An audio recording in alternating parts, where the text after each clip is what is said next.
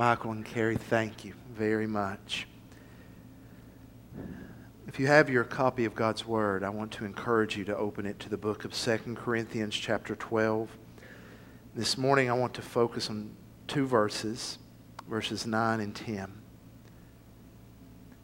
I also want to be upfront with you that this morning is not going to be the typical message or the typical way that I preach.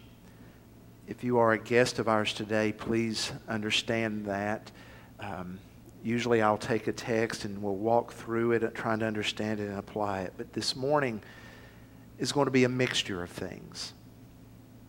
This morning will be a mixture of testimony, of prayer, and even sharing some of the vision for Trinity.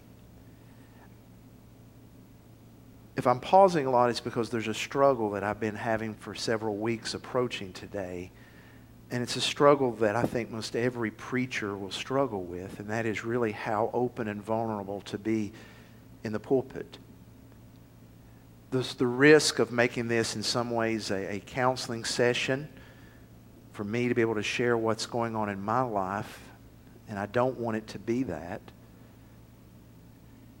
But at the same time, I've never wanted to present myself in a way that wasn't real, that wasn't authentic.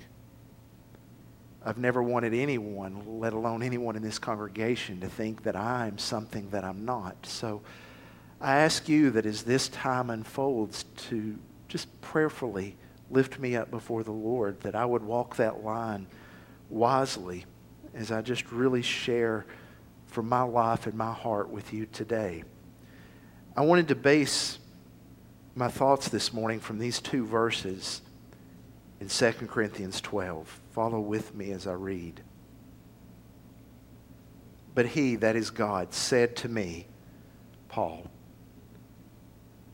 my grace is sufficient for you, for my power is made perfect in weakness. Therefore I will boast all the more gladly of my weaknesses, so that the power of Christ may rest upon me. For the sake of Christ, then, I am content with weaknesses, insults, hardships, persecutions, and calamities. For when I am weak, then I am strong. Would you bow with me in prayer?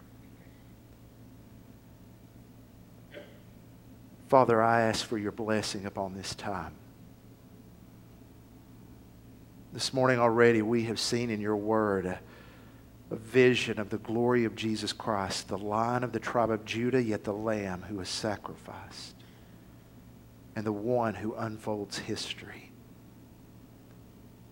So this morning I take great comfort in knowing that not 1 second of 1 minute of 1 hour of 1 day of 1 month of 1 year unfolds without your sovereign power overseeing it. So help me, Father. Help me to communicate clearly. Help me, Father, to glorify you. For it is in your name that I pray. Amen. In reading these two verses, it's very important to understand what's happening with Paul and why he writes this. The church at Corinth had been questioning his right to exercise leadership. Basically, they were saying, Paul, who are you to claim to be an apostle? You're not trained rhetorically. Paul, when you showed up here, you didn't carry with you any letters of recommendation. So basically, they're saying, Paul, why should we even listen to you? Some had even brought up that Paul had some sort of weakness, some thorn in the flesh. Paul never identifies it. Well, scholars have guessed, some think that maybe Paul suffered from very bad eyesight. They base this upon the end of Galatians where Paul says, see what large letters I write with my own hand. And so they think maybe he struggled with sight. Others, for some reason unknown to me, even guess that he struggled with malaria in an ongoing way.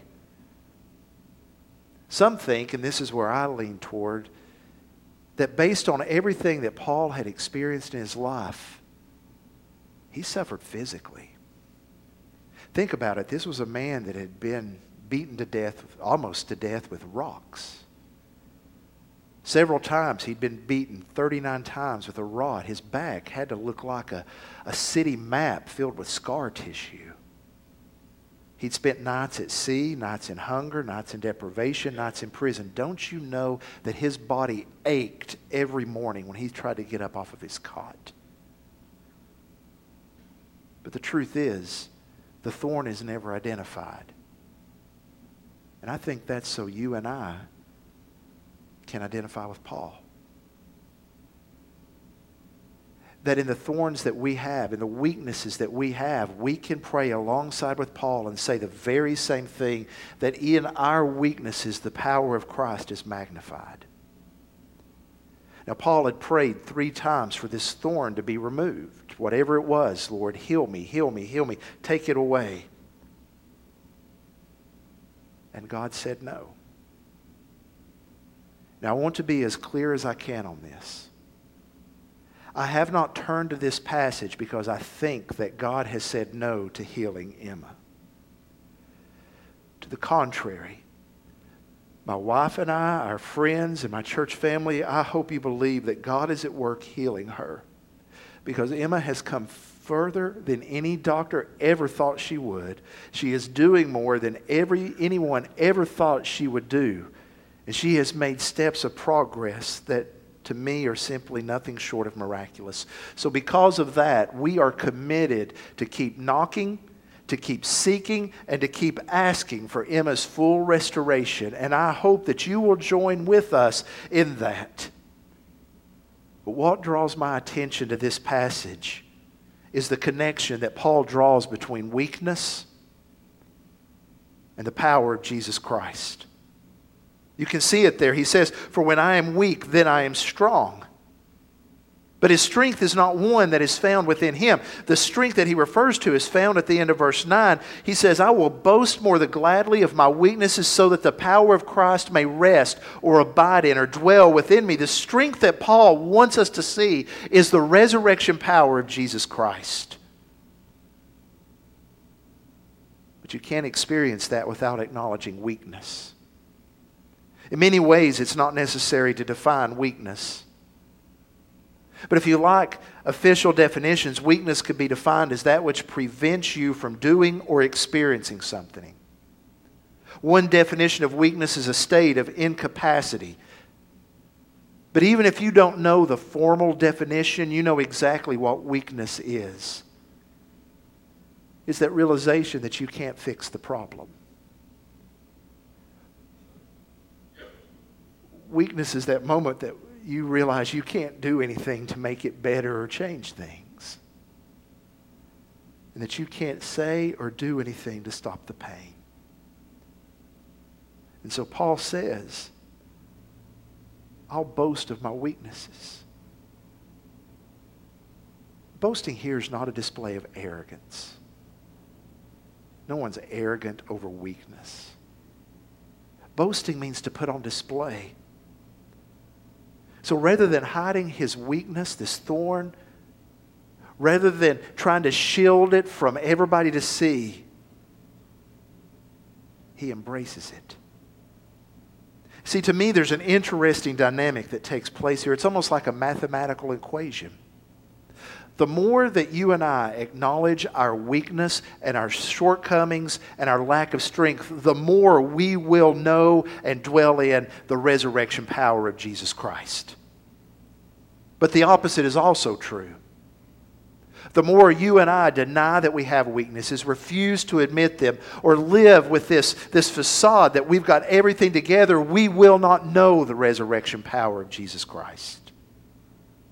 So Paul's point is not to point out his weakness for sympathy or self-pity, but simply so that the resurrection of power of Jesus Christ will be on display in his life. that power of Jesus to change and to sustain, the power of Jesus to engage this fallen world and to endure, the power of the resurrected Jesus to help us to persevere, and not just persevere, but to proclaim. And it's in that same spirit that I want to share with you today, to simply share from my life and things that I've been thinking about for some time. As Nathan pointed out earlier, and even as is in the bulletin, without my knowledge, may I say, I will be turning 50 on Wednesday. And before this month is over, I'll be a grandfather. Yay! I think I've embraced both. I've realized that age and time is going to happen whether you embrace it or not. You can't avoid it. I found this out in, to me, a very funny way about a month ago. 2 months ago, I began shopping for a new pair of tennis shoes. And every time I look for tennis shoes, I remember an experience I had when I was out looking for shoes years ago with my kids. And I had picked up a pair of tennis shoes, and I looked at them, and I said, "What do you all think?" And they pretty much every one of them said, "No, Daddy, those are Papaw tennis shoes. Those are the type of tennis shoes that Papaw Clarence wears. So no, don't get those. You're not a Papaw." So I said, "Okay." So every time I buy shoes, that's in the back of my mind. So I bought these new tennis shoes. Last month, Jody's mom and dad came up to visit, and Clarence had on the same exact shoes I was wearing. I kid you not. It's unavoidable, you know? So I think I've embraced being a Papaw, and I recognize that many of the ages we have in life are like mile markers. Turning 16, turning 21, turning 50. But I have to confess to you at this mile marker, the road we're on is nothing like I ever expected. I guess all of us can say that to an extent. If you get to the age of 50 and your life has gone exactly like you thought it would go, you're either extremely very blessed or you're lying to yourself. I know life rarely goes exactly how we think it'll go. But more and more I have felt like the words of the old Smokey Robinson song, where he said, "People say I'm the life of the party because I can tell a joke or two. And although I might be laughing loud and hearty, deep inside I'm blue. So take a good look at my face. You may see my smile looks out of place. If you look closer, it's easy to trace the tracks of my tears." You all have walked with us through this journey in ways that Jody and I and Samuel and Emma and Gabe can never truly express our gratitude for. But I've realized something. For those of you that have started attending Trinity or even joined this congregation in the last 3 years, you have never seen or even met my wife. Emma is just a name to you. And so I wanted to do something a little bit out of the ordinary this morning. And as much as I can, just to share our story again, I can't go into a lot of detail, but to show you some pictures. I'll start with the first one. James, if you'll bring that up, please. For those of you that have never met my wife, that's me and her. I think it was the fall of 2015. After I wrote that, I began to doubt myself. I do that more and more with dates now because I'm going to be 50. I think it may have been 2004. I don't know, but that's Jody. The next picture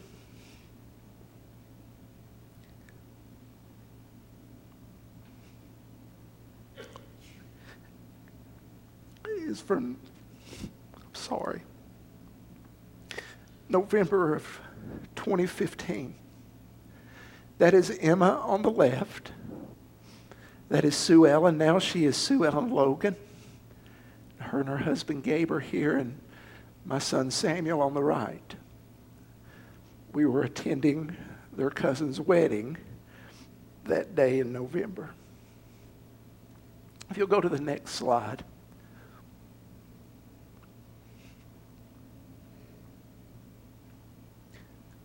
That is Emma at her graduation. In May of 2016. Emma graduated from Providence Academy. And that summer, made plans to attend Bryan College, where she was on a volleyball scholarship. And the next picture, that is from October of 2016. The volleyball team from Bryan played in Morristown, and we had driven down to watch her play, and we were just goofing around in the parking lot of Zaxby's after the game. On November 12th, we got a call from Emma that she wasn't feeling well. It seemed like flu symptoms, so we went, Jody did, and picked her up. And on November 16th, she was admitted to the hospital here. I can't tell the whole story. She slipped into a coma on the 20th, and on the 23rd was transported to the University of Tennessee Medical Center. James, if you'll show the next pictures. We stayed in the neurointensive care unit at UT from November 23rd, 2016 to December 29th.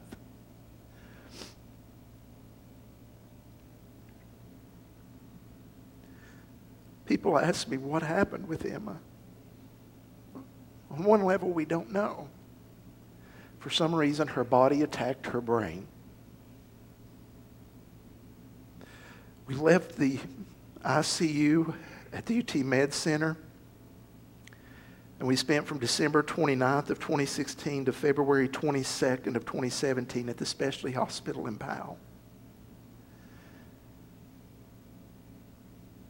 On Valentine's Day of 2017, the doctor said after further testing, they thought that Emma would die. They believed that within 6 to 8 months, she would die. And so we moved to the hospice house in Bristol, Tennessee, where we lived from February 22nd to December 26th of 2017. And then God started doing some amazing things. Instead of getting worse, Emma started showing signs of improvement, showing movement in her fingers and her toes, her eyes opening and responding to us. And so we came home. In June of 2017, we were discharged from hospice care because she no longer qualified. We've come a long way. There are still challenges every day. I share with you most every Sunday, and one of the common things that you hear is asking me to pray for her lungs, and I want you to understand why that is so crucial. Every time we encounter something with her lungs, there are words of a doctor that echo in our mind.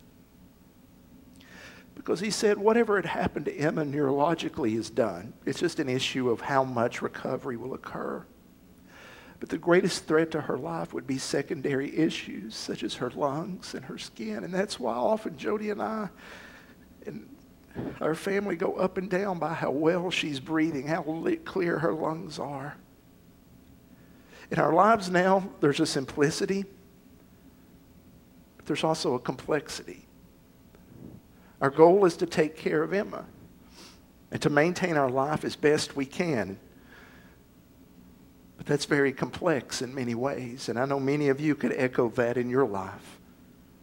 So the question is, how do you navigate that? How do you navigate when there's so many decisions that you have to make and you don't know what to do? Often I reflect on something that Mark Twain wrote. Before he became Mark Twain, he was Samuel Clemens. And before he became a writer, he worked on a riverboat on the Mississippi. As he was working alongside the pilot told him that The Mississippi, the banks will often shift, and at night it's very difficult to tell if the river has shifted in one way or another. So Twain asked, well, how do you navigate then? And the captain said, you find markers on the river that are unchanging. You find things that do not change and do not shift. That is how you navigate. So you hold on to that which doesn't change. There's an old gospel song that says, time is filled with swift transition, naught of earth unmoved can stand. Build your hopes on things eternal, hold to God's unchanging hand. Trust in Him who will never leave you, whatsoever years may bring. If by earthly friends forsaken, still more closely to Him cling. You can go on to the next slide, James. But I know that holding on to those things can be challenging. To be very candid with you, there are times that I struggle because I just feel emotionally numb. Because in our lives, sometimes the emotions of a day can swing from excitement to frustration to disappointment to exciting all in one day, with fear always clinging just in the background. For me, part of the challenge has been this: carving out what's a normal life. As I said, in taking care of Emma, she's come a long way. Those are pictures from Christmas last year, where she's in her chair sitting up in her bed. If you'll go to the next slide, James. And I'm losing the ability to type as I get older. I'm turning 50 next week. Did you know that? So Therap Y.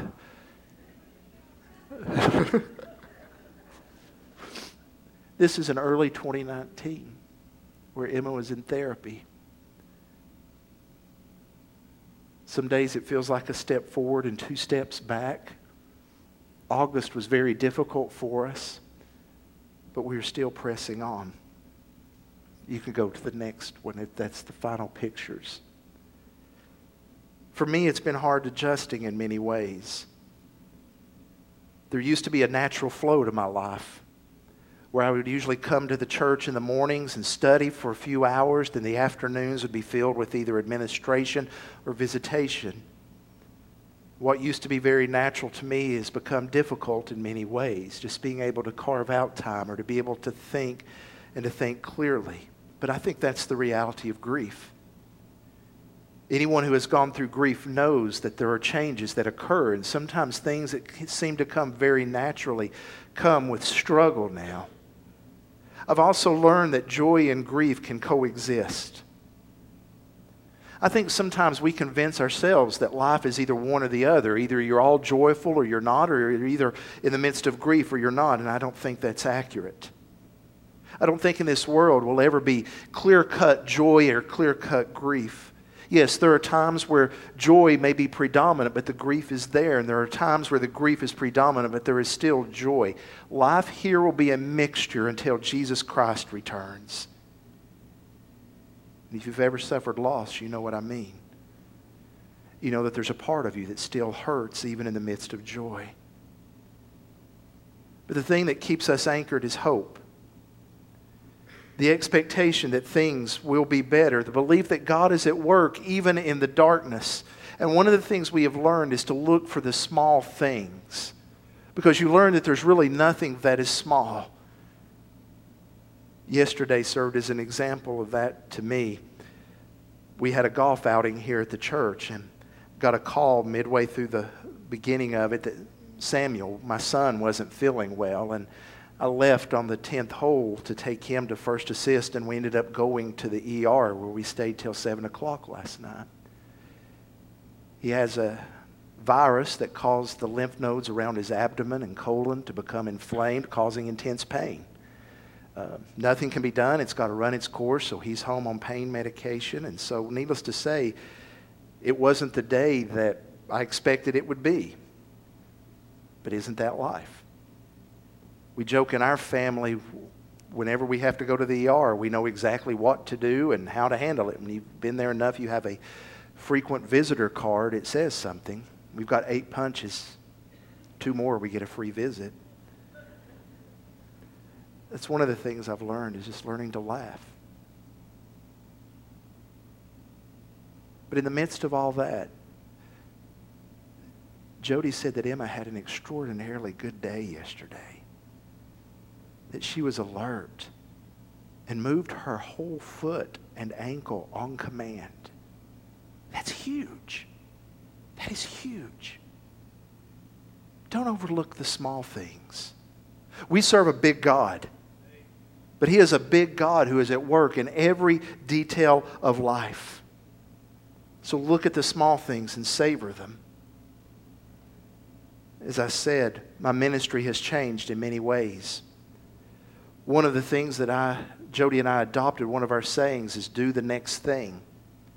When you're faced with so many decisions that are complex, sometimes you just have to focus on what do I need to do next.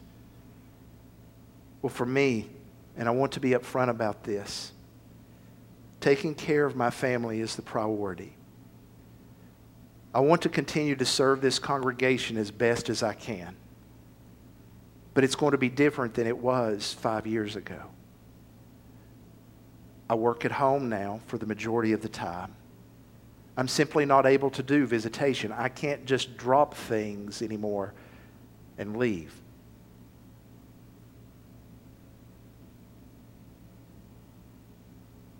When I stepped back into the pulpit, I met with two men who I consider mentors and friends. And I told them my fears about coming back in. And they both told me this: you can only do what you can do. So that's what I'm going to try to continue to do here. But understand that taking care of Emma and taking care of Jody, Samuel, and supporting Gabe and Ellen are at the top of my list. Many years ago, there was a couple that were leaving Trinity, and I remember visiting with them. The husband told me that one of the things that concerned him about me and my ministry, he said these words, that you are sacrificing your ministry on the altar of family. I don't regret anything. In fact, sometimes I wonder if I was really there as I should have been. Because the truth is, often when I would go to games or to be there for them, I was carrying a little black book with me, and I would take down notes and ideas that came to me about preaching. And so sometimes Jody will have these memories of events, and I'm thinking, was I really there? And I know that may be just a man thing, but I think I'm learning to be in the moment more. Pay attention to detail. And what that means for me here is that if Jody has the opportunity to go out, to get out of the house, or to go to lunch with somebody, I'm going to do everything I can in my power to make that happen. And if that means I have to rearrange a schedule or change a meeting or do something different, I'm going to do that. But that also means that I need to step back and take a look at here at Trinity, what's going to be best for this congregation. And that's why one of my goals in the next year is to work with the deacons in examining our leadership structure and to begin looking at what would an elder-led church look like here at Trinity. Now, I know the minute I say elders, some of you think about becoming Presbyterian, and I assure you that is not the case. We are still a congregational and will be a congregational-led church. We're not moving away from that. Actually, before Emma became sick, the deacons at that time had started reading and doing some research on what that would look like. And in the next year, I want us to resume that. Because I think an elder-led church is a biblical model that will give us a strong foundation for changes that may occur. Or God forbid, if I have to have an extended absence from leadership, and I know Nathan would echo this, having the shared ministry of elders, I think would be beneficial to this congregation. So in the next year, we'll be moving toward that because it is my goal to serve this congregation and to serve you as best I can in the ways that I can. And to keep in mind that the ministry indeed is more important than one person. And to keep in mind the things that are truly eternal. Earlier this year, many of you may have read what Joshua Harris posted on one of his blogs. You may not know that name. He was very popular in many years ago, 10 to 15 years ago, with his book, I Kissed Dating Goodbye. He became a pastor of a large church in Maryland and had wrote several books on theology. But he announced to the world that he no longer believed. No longer believed in Jesus. No longer believed in God. And stepped away from the faith. Jody and I were discussing that. I remember she looked at me and she said, "Mark, what happened with Emma is sad. But that's a tragedy. That's true tragedy." My family and I have been blessed in so many ways. And we are so grateful. And I really don't know what the road ahead holds. But I want us to walk it together. I want us to have a commitment to do the next thing. To love, support, encourage one another. I'm really struggling, and this may be one of the few times of candor you'll hear a pastor say this, on how to end this message. When I was taking preaching classes, they would talk about, and using an airplane as an analogy, you've got to have a good takeoff, good introduction, and a good landing. Bring it to a conclusion. I don't have a good landing for this. But to say thank you for allowing me to share with you some things going on in my life and my heart, to share life together. What I want to do to close this is I'm going to lead us in a prayer, and we're going to stand like we do every week. And if you want to come and pray for me and Jody, pray for Emma, pray for one another, pray for whatever's going on in your life. This altar's available. It's open. So I want to ask you to do that. I want to ask you to stand with me, if you will. Let's pray together. Father, even as we stand now, Lord, we thank you for your grace and mercy. We thank